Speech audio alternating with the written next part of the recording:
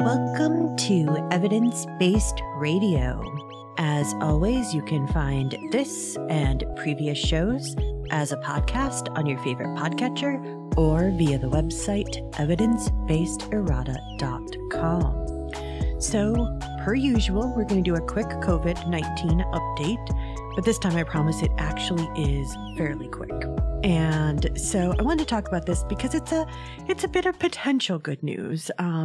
Potential small amount, but it's always nice to hear about something that is slightly at least hopeful about the current situation, because as we all know, there isn't a lot of that these days. And so I definitely want to be able to at least talk about something vaguely good. And so it turns out that several pharmaceutical companies are currently working on antiviral pills to help combat COVID-19 infections. And so the reason that this wasn't a first line of defense or a first line of research is that antivirals are actually much harder to develop than, say, antibiotics, because, among other reasons, viruses infiltrate our own cells in order to reproduce.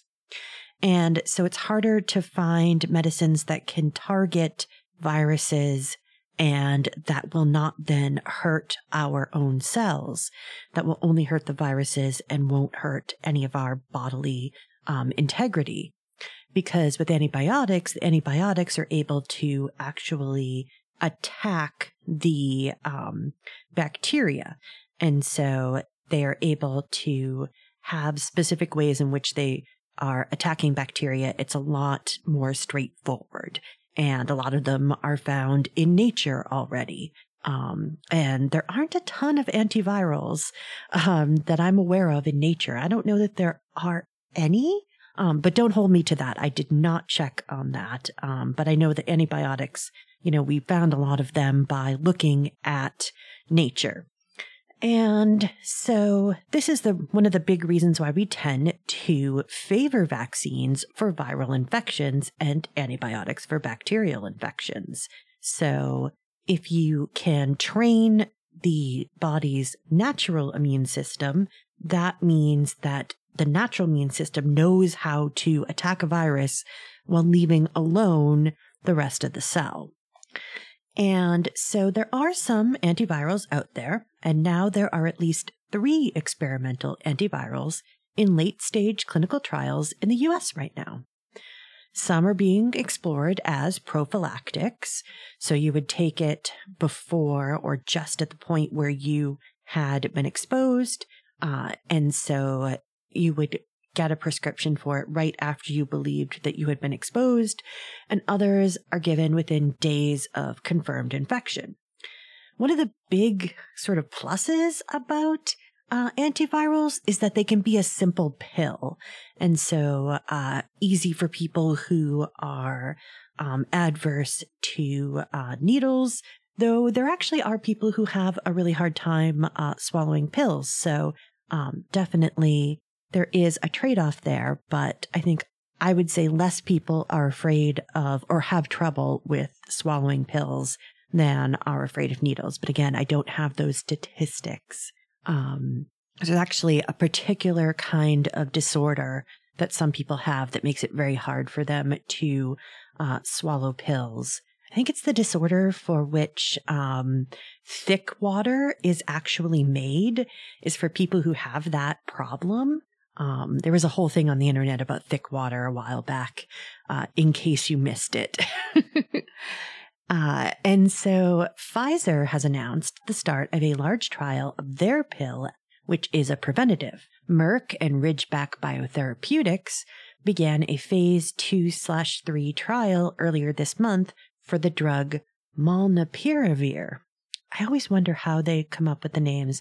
I'll have to look that up and share it with you if you don't end up Googling it yourself before I get a chance. Roche and Atea Pharmaceuticals began large trials for their drug, currently called AT-527. Much easier to say. And all three hope to have data to release within the next few months. Merck is actually hoping to secure emergency use authorization by the end of the year. And so, rants about pharmaceuticals and medical capitalism aside, but acknowledged.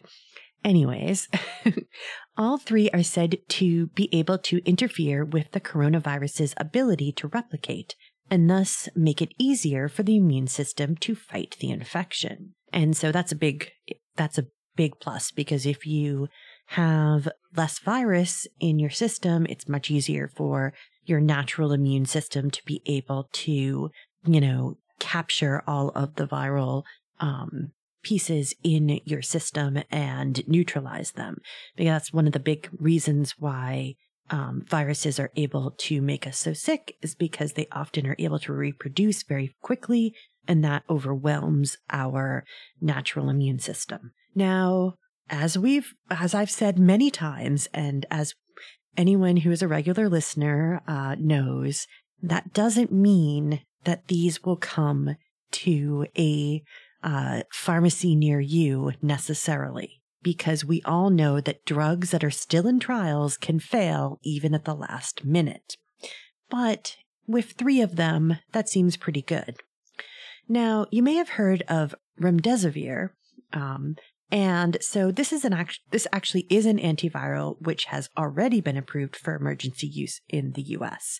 So there is technically already one COVID-19 related antiviral, and that drug does a little. It seems to help hospitalized patients recover a bit sooner, but we don't have a lot of data, and we especially don't have a lot of data to suggest that it actually helps prevent deaths. So that's kind of the thing about antivirals, which is why I am couching this sort of quote unquote good news in a lot of caveats, because antivirals also tend to be a lot less amazing than antibiotics. So often antibiotics, especially when antibiotics were first introduced, they were basically miracle drugs. And I was just listening to a podcast earlier today about a subject near and dear to my heart, which is New England vampires. And those were related to tuberculosis, to consumption. And when we developed antibiotics to treat tuberculosis, that was literally like, it was absolutely a miracle cure. And so this disease that had plagued man going back into, there are mummies from ancient Egypt, and I think even earlier human remains that show lesions from having had tuberculosis. And so that disease has been with us for a very long time. And when we were first able to cure it, it was just spectacular. Of course, these days, that's one of those fights that we almost won, but not quite. And so these days there is a lot of antibiotic resistant tuberculosis out there, which is really sad, because it definitely seemed like one of those things that we were going to be able to conquer. Side note about malaria as well. But again, different topic for a different day. And so antibiotics are fantastic. Antivirals are okay. The best antivirals that we have available right now are those that help with AIDS.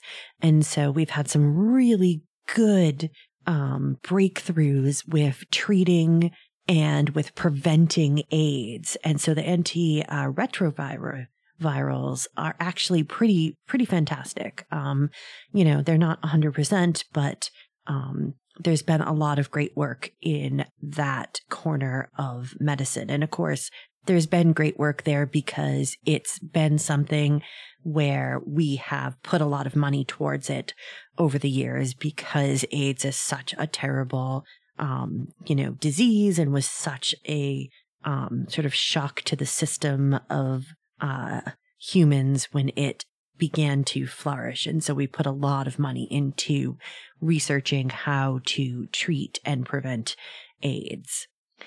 Now, there is actually a different kind of treatment for people who have COVID-19, and that is monoclonal antibodies. And so those do seem to have a greater therapeutic effect. But this treatment is, for one thing, very costly, and it requires infusions in a hospital setting. And so there are some studies that show that early treatment with this protocol can prevent serious illness, but because it's much more prohibitive in cost and also in the need to be in a specific place, in a specific hospital setting, it's a lot harder to be able for people to have that access. So if you could just get a prescription pill, that would be much easier. Now, another comparable product is Tamiflu, which you've probably heard of, which is used as a treatment for the quote-unquote common flu. However, the results of this drug actually haven't been very encouraging either. Some scientists actually doubt that the drug should have been approved at all. And so, of course, this might all, again, dampen the enthusiasm for this new bunch of antivirals that are coming forth for COVID-19. But, it's important to be very, very clear about whether or not they're going to have a huge impact. I think that given Delta variant right now, and given the fact that we have so many people getting so sick, anything is worth trying. That's been obviously approved and gone through several trials. Definitely, not to the point where we're going to start trying literally anything. But I think that it would be a good companion to vaccinations, which could also, it could be used in case of future outbreaks of COVID. So having that kind of 1-2 punch could be really helpful. Okay, that is all the COVID for tonight. I looked at morbidity and mortality, and there wasn't a whole lot there. Just some sort of, of course, studies about how schools that mandate masks have I think it was a 3.5 time, they were 3.5 times less likely to have any kind of outbreaks. And those outbreaks tended to be smaller, that kind of stuff. But, that's kind of self-evident that if you have schools that have mask mandates, they're going to be less likely to have outbreaks of the disease. That's just, we know that masks work. And so we know that masks work for children as well as for adults. And so not breaking news. So we're going to start tonight by talking about food. Now, if you're a vegetarian or a vegan, I apologize in advance. Personally, I'm kind of looking forward to cloned meat because I would like to be able to both eat meat and eat meat ethically. Now, I've definitely reduced the amount that I eat in general, but I have to admit, I like meat and dairy, and I don't think the substitutes have quite come close enough yet to persuade me to give up on them. And I realize that that is a very human-centric, ideology. And I absolutely positively understand and believe that, most people who are vegetarian or vegan are absolutely on a better track. It's just not the track for me right now. Though I really do like the non-meat ground beef. There's one in particular that I will not name, which I particularly like. And I think chicken is coming along. I've had some chicken nuggets or nuggety sorts that are pretty good, but I like meat. I'm sorry. I do feel like I should apologize for that because I do absolutely understand that, vegans and vegetarians are quote unquote right. But, I think that cloned meat is the best middle ground, and I'm really looking forward to it. And so I hope that it will become the majority way in which people source their meat in the rather near future, because I would enjoy being able to have cloned meat rather than meat, especially from factory farming. And, it's hard because, for instance, my husband only eats a very few amount of things. And one of them is, of course, a kind of meat. He really enjoys chicken, but he can't eat other things. And so he has to have chicken. And most chicken comes from, factory farms. And we understand this. But yeah. Okay. All of that aside, all of that, moral hand wringing and, and talking about, how I think most of us would probably really enjoy being able to eat food that was completely ethical and didn't involve oppression in any way. I don't think any of us get to do that because even people who are vegan, people are still oppressed in the food chain, in the food production chain. And so unfortunately, we live in a world where there's a lot of oppression to go around. But again, we're going to move on and actually talk about the food science.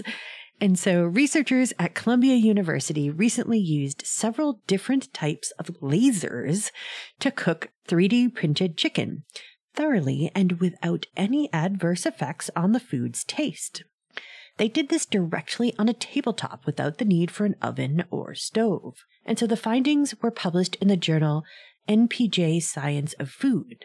Cooking is essential for nutrition, flavor, and texture development in many foods, and we wondered if we could develop a method with lasers to precisely control these attributes, said Jonathan Blutinger, an engineer at Columbia University and the paper's lead author in a university press release. And so they first blended chicken, conventional chicken, into a puree. I know that sounds delicious, but they then 3D printed thin layers of it into various shapes. And so they basically made sort of 3D printed chicken breast portions.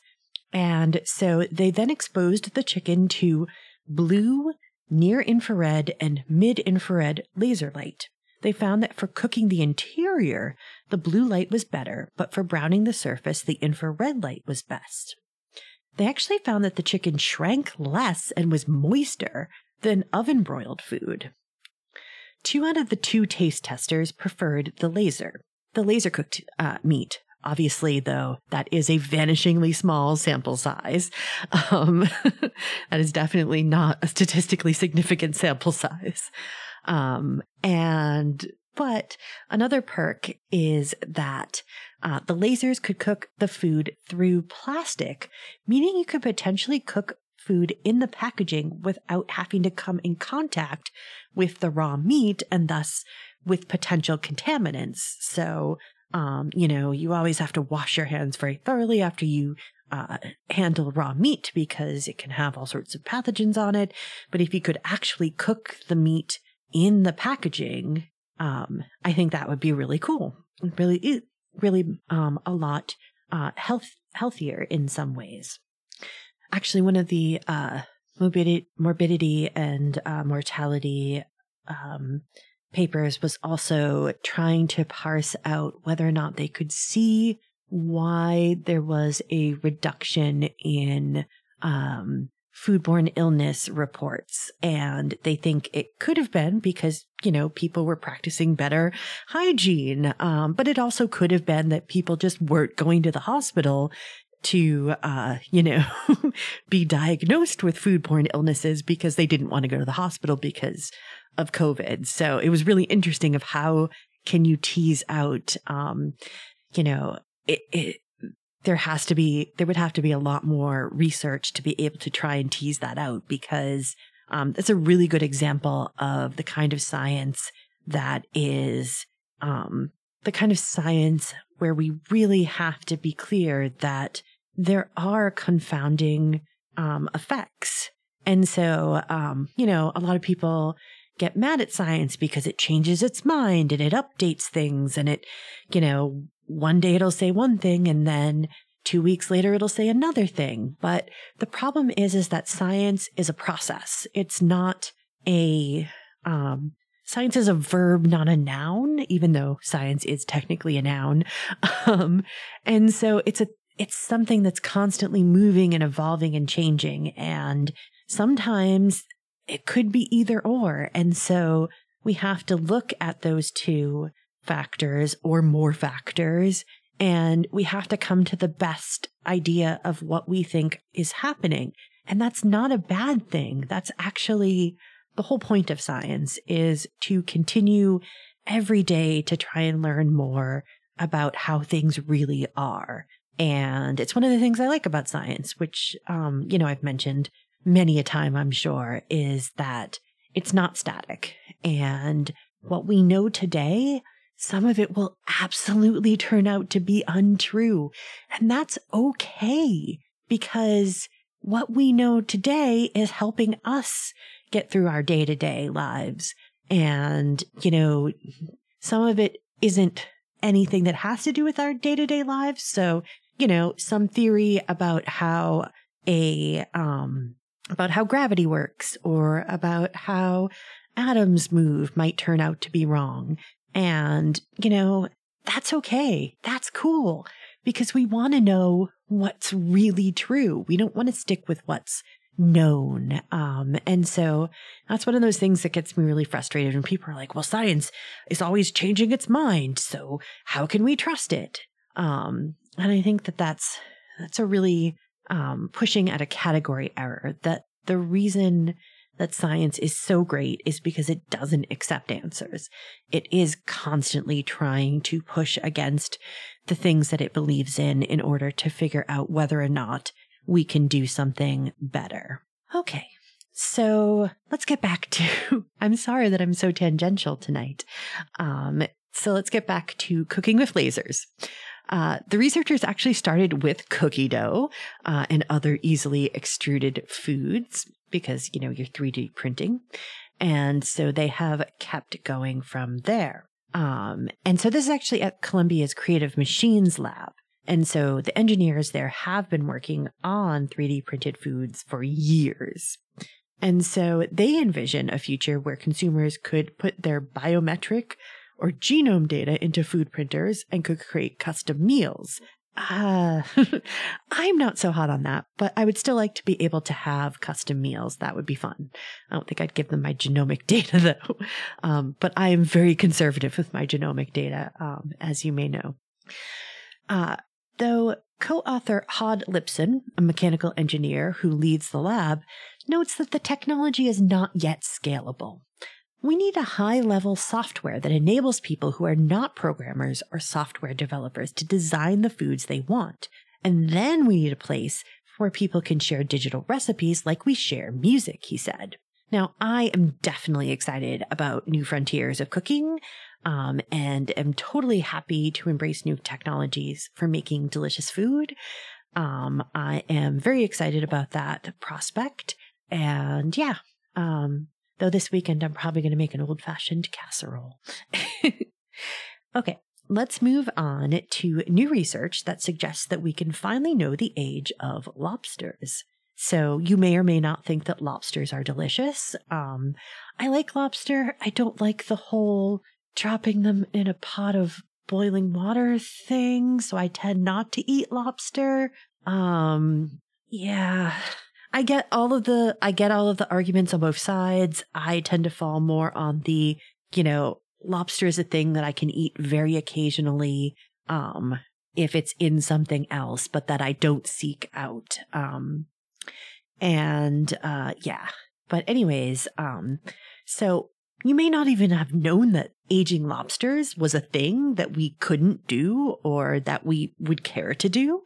But it's actually important to the health of lobster populations, especially commercial populations. And so we think that some species of lobsters may be able to live past 100 years regularly, but we've never been able to really know. And so most of the time, people simply guess based on the size of the lobster. So one of the problems is that they molt, for instance, so that you can't tell anything from their carapace because their carapace is probably only, maybe a year old at most at any one time. And so that has been a real problem. But a team at the University of East Anglia has found that slight changes in European lobster DNA as the organisms grow older are able to give a precise age for those animals. We've known for a while that crustaceans can be aged by counting rings in their eye stalks or stomachs, basically like counting tree rings. But the method wasn't proven on lobsters, and by its very nature, those kinds of counting methods require the animal to be deceased. And so that doesn't really help with, looking at living populations. So geneticists and biologists from the university teamed up with the Center for Environment, Fisheries and Aquaculture Science of the UK and the country's National Lobster Hatchery to solve the problem. And so they published their results in the journal Evolutionary Applications. Having an accurate indication of lobster age will help fisheries, scientists, and conservationists alike to understand, manage, and conserve our vulnerable lobster stocks, working hand in hand with proactive fishery management strategies such as stock enhancements, said study co-author Carly Daniels, the head of production science and development at the National Lobster Hatchery. Talk about a fun job, working at the National Lobster Hatchery. Of course, that's in Britain, so sad face. The technique involves looking at the ribosomal DNA of the European lobster, Hamarus gammarus, and examining a methyl group on the DNA strand that typically attaches where cytosine precedes guanine in the strand. And so the way some methyl groups are added or removed from the lobster's DNA can actually be mapped to precise ages. We identified a very strong relationship between age and DNA modifications, which allowed us to accurately estimate the age of individual lobsters, said co-author Martin Taylor, a molecular ecologist at the University of East Anglia in a university press release. Applying this method to wild lobsters predicted ages that generally aligned with minimum estimates of age based on size. Now, the technique is good, but it's not perfect. Young lobsters' ages could be determined within a couple of months, while things got a little less precise at the older end of the range.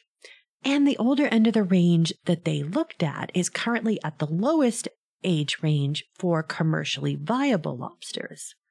So, of course, the team notes that there is still work to be done. The main unanswered questions presented here are age-related patterns of rDNA methylation linear into adulthood and or tissue-specific. So does it matter what tissue samples, which tissue you sample? So from the claw or from an eye stalk or from somewhere else on the body, from the tail? Are they all the same or do they have different patterns? Information on whether the rDNA epigenetic clock is sex or population dependent will also be of value before such a tool can be widely adopted. Finally, because of the highly conserved nature of the ribosomal DNA, there is the theoretical possibility of applying the loci developed within this study to other crustacean species where establishing chronological age is an issue, although this has yet to be tested, the paper concludes. So if they can figure this out, they might be able to use it on other crustaceans, which are also hard to age and also are often commercially important species.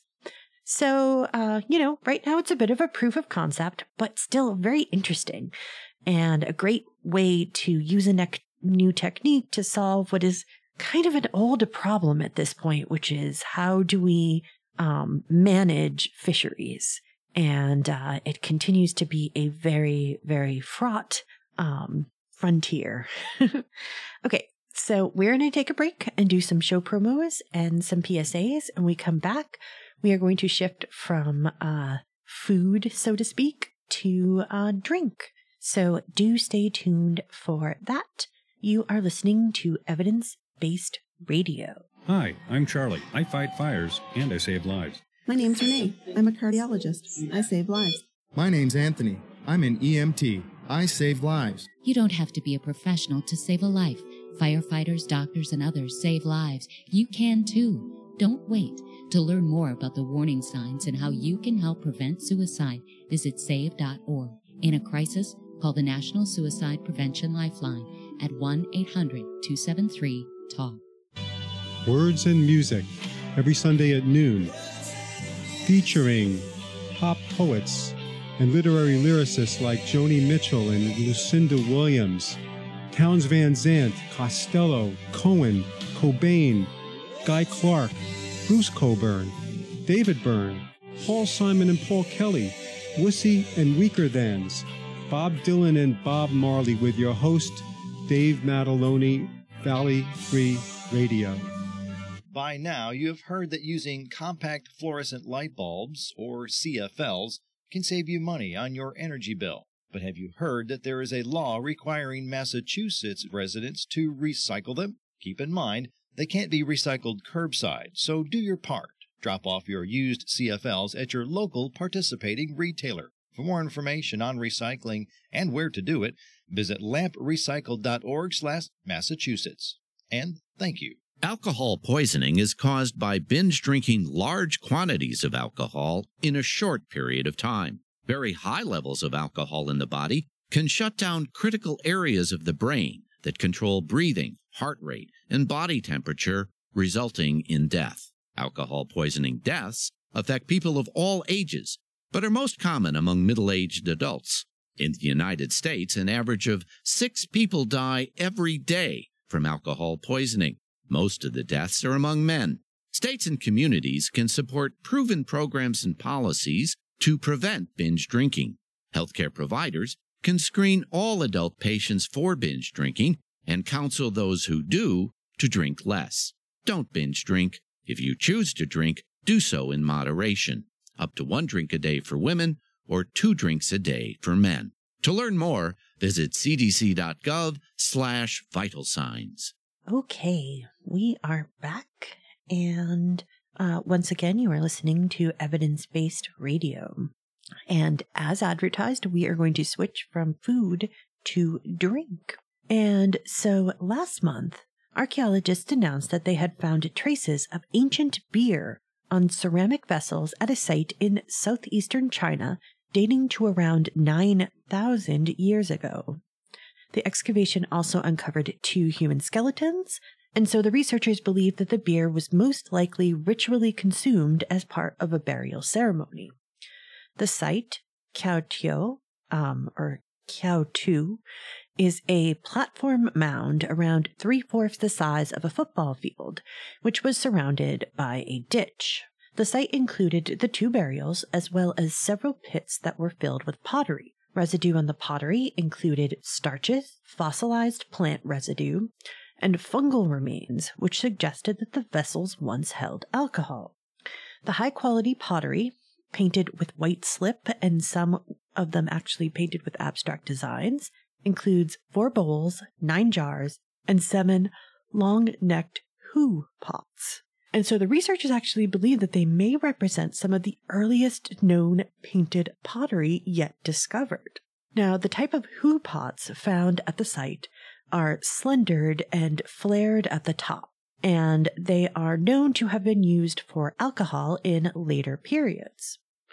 So the team analyzed the microfossil residue from the interior of the hoo pots and found that they most likely once held a type of rice beer crafted with a mold starter. And it turns out actually that the mold starter is similar to a mold present in koji, which is used to make sake and other fermented rice beverages in modern East Asia. The researchers found evidence of both plant and microbial remains which suggested that they were ingredients for the 2-step process involved in beer making. First, there is saccharification, when enzymes break down starches into sugars, and then fermentation, when yeast transforms those sugars into alcohol and carbon dioxide. Through a residue analysis of pots from Kiaotu, our results revealed that the pottery vessels were used to hold beer, in its most general sense, a fermented beverage made of rice, a grain called Job's tears, and unidentified tubers, said co-author Jiangjing Wang, an assistant professor of anthropology at Dartmouth. This ancient beer, though, would not have been like the IPA that we have today. Instead, it was likely a slightly fermented and sweet beverage, which was probably cloudy in color. So yeah, definitely different. And so they found that the beer also contained rice husks and other plant materials, which may have been added as a fermentation agent. Now, the rice, interestingly enough, is what suggests that the beer was for a ritual purpose. Despite the fact that rice is extremely common in most of Asia, most of China at least, and Japan at this point in the modern time, rice domestication in the region actually occurred between 10,000 and 6,000 years ago, which means that at this time, for the mostly hunter-gatherers who would have lived in the area and subsisted mostly on foraging, rice harvesting and processing would have been labor-intensive. We don't know how people made the mold 9,000 years ago, as fermentation can happen naturally, says Wang. If people had some leftover rice and the grains became moldy, they may have noticed that the grains became sweet and alcoholic with age. While people may not have known the biochemistry associated with grains that became moldy, they probably observed the fermentation process and leveraged it through trial and error. And so the researchers concluded that this beer drinking ritual would have probably been used in a way to support social relationships and cooperation in, burial rituals where you had family coming together and you probably, other members of the society would be coming together and you would have this communal relationship.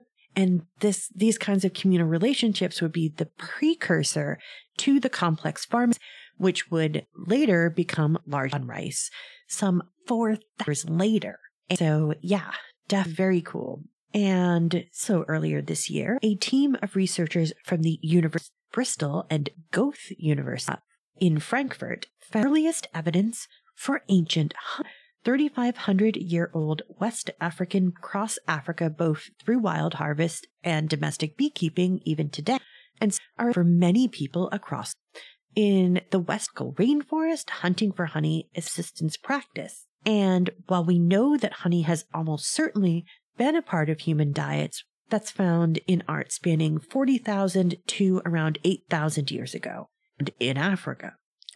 And so bee products such as honey and larvae are known from historical and ethnographic research to have been used as both a food source and in the making of honey-based beverages such as beer and wine. And so we know, for instance, that honey is often an important source of calories for modern hunter-gatherers. And so groups such as the Efe foragers of the Ituri forest in eastern Zaire have historically relied on honey as their main source of food, which actually kind of blew my mind, frankly. Honey is delicious, but I didn't think you could have it as your main source of food. I guess it's really calorie dense and it has a lot of micronutrients. I would assume, depending on what pollen was being sourced to create it. But yeah, as your main source of food. Interesting. And so the foragers would collect all parts of wild hives, including honey, pollen, and bee larvae. I guess that's where you get the protein. From tree hollows, which can be up to almost 100 feet above ground, using smoking techniques to calm the bees. In this case, the discovery of honey remains was actually a surprise. The researchers from Bristol carried out chemical analysis of more than 450 prehistoric pottery fragments from the central Nigerian Nok culture in order to explore what they were cooking in their pottery. The Nok people are known for having created large-scale terracotta figurines and for their early production of iron in West Africa around the first millennium BCE. Unfortunately, the soil in the area is acidic, so organic remains are not preserved, making it impossible to use animal bones or plant remains in order to track their diets. And so it was actually, the report was actually published in Nature Communications back in April, where the team found that around a third of the pottery vessels they examined were used to process or store beeswax.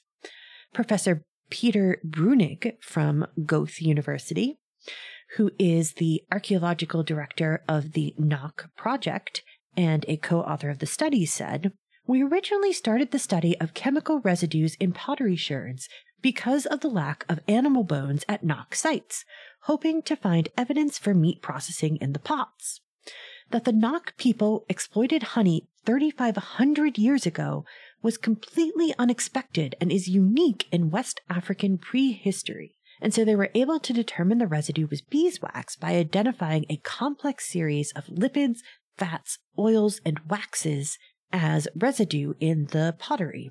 And so they suggest the beeswax was present because the Knock people were either melting wax combs through gentle heating, leading to its absorption within the vessel's walls, or beeswax was left when honey was either cooled or stored.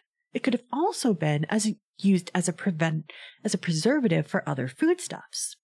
Again, a modern hunter-gatherer people, the Okiek, I'm so sorry for mispronouncing these names that I'm absolutely positive I'm mispronouncing. This is the Okiek people of Kenya. Preserve smoked meats using honey in a number of the Knock pots containing chemical signatures. Preserve meats using honey, and a number of the Knock pots contained chemical signatures that indicated the presence of both beeswax and meat products. And as mentioned, honey and beeswax could have also been used in the production of beverages, both alcoholic and non-alcoholic, which are once again present across the continent in the present day. Or it could have been used for medicine, cosmetics, or for technological purposes. And so, yeah, it's pretty crazy. And, there's so much that can be done with honey and its associated products. We know that in the modern world, and apparently people in the ancient world most likely knew that too, which obviously makes total sense, and which lead author Dr. Julia Dunn from the University of Bristol's School of Chemistry wants to make sure we know. This is a remarkable example of how biomolecular information extracted from prehistoric pottery combined with ethnographic data has provided the first insights into ancient honey hunting in West Africa 3,500 years ago. Professor Richard Evershed, Fellow of the Royal Society, who heads up Bristol's Organic Geochemistry Unit and is a co-author of the study, added, "The association of prehistoric people with the honeybee is a reoccurring theme across the ancient world. However, the discovery of the chemical components of beeswax in the pottery of the Knock people provides a unique window on this relationship when all other sources of evidence are lacking." So, very cool. Very, very cool. Yeah, now I just want some honey. I'm sorry if I've done that to you as well. Really, now I'm just thinking about some honey ice cream that I had last summer that was just magical. But anyways, so long before people began to brew beer, eat domestic chickens, and perhaps even honey, though we don't know, they had to learn how to do things that we take for granted today, like, for instance, making clothes. And so a study led by Arizona State University paleoanthropologist Curtis Marion and ASU doctoral graduate Emily Hallett examined more than 60 tools made of bone, and including one from the tooth of a cetacean, so a whale, a dolphin, or a porpoise. And so they were looking at them and they found something really interesting. They were actually, the tools themselves were found in the Contrebandiers cave in Morocco in 2011. And so they are considered highly suggestive proxy evidence for the creation of clothing in the archaeological record, and add weight to the Pan-African emergence of complex culture and specialized tool manufacture. And so the ability to create clothing and the creation of the tools needed to create it is not only evidence of cognitive evolution, but it's also a probable precursor for human expansion into new niches from Pleistocene Africa. So basically, if you're going to go north into Europe, you're going to need to be warmer. And so you're going to want to be able to make clothing. But of course, furs and other organic materials used to make ancient clothing are not likely to be preserved. And so you have to infer the development of clothing development in other ways. And this has been, frankly, challenging. And so Hallett was studying these artifacts dating to between 120,000 and 90,000 years ago as part of her research with the Institute of Human Origins and the Leis-Meitner Pan-African Evolution Research Group at the Max Planck Institute for Science of Human History. Now, of course, Leis-Meitner is one of those unsung heroes of science. She was, I believe, a physicist. She was either a physicist or a mathematician who, I believe she's the one who had to leave her studies because of the Nazis and basically for a long time was kind of written out of history. But it's lovely to see her really being able to be put back on the map, so to speak. But again, tangent. And so among a collection of around 12,000 bone fragments, Hallett found more than 60 animal bones that had been shaped by humans as tools. She compared these tools to others in the archaeological record and found that they had the same shapes and use marks as leatherworking tools described in other papers. Additionally, Hallett identified a pattern of cut marks on carnivore bones which suggested not butchery for food, but rather having been skinned for furs. The combination of carnivore bones with skinning marks and bone tools likely used for fur processing provided highly suggested proxy evidence for the earliest clothing in the archaeological record, says Hallett. But given the level of specialization in this assemblage, these tools are likely part of a larger tradition with earlier examples that haven't yet been found. And so the tooth had wear that suggested it was used as a pressure flaker, basically as a tool for shaping stone tools. And so this actually represents the earliest documented use of a marine mammal tooth by humans and the only one verified from the Pleistocene in North Africa. Once again, we see that complex technologies such as bone tools are only associated with aquatic adaptations at the origin points of modern humans, noted Marion. The coast was crucial. In the future, Hallett hopes to collaborate with other researchers to compare her finds to comparable assemblages in order to trace the origins and diffusion of this behavior. The Contrabandier's cave bone tools demonstrate that by roughly 120,000 years ago, Homo sapiens began to intensify the use of bone but to make formal tools and use them for specific tasks, including leather and fur working, Hallett summarizes. This versatility appears to be at the root of our species and not a characteristic that emerged after expansion into Eurasia. So again, in Africa, they are developing these skills and they are being able to really develop into what would become modern humans. And so, yeah, it is so cool to think that people so long ago were, making clothing and processing furs in order to be able to wear them, 130,000 years ago or 120,000 years ago. It's very, very impressive. And so, yeah, I think that one of the sort of reoccurring themes here is that, for instance, hunter-gatherers were actually really, really smart. And they knew a lot of things that were going on.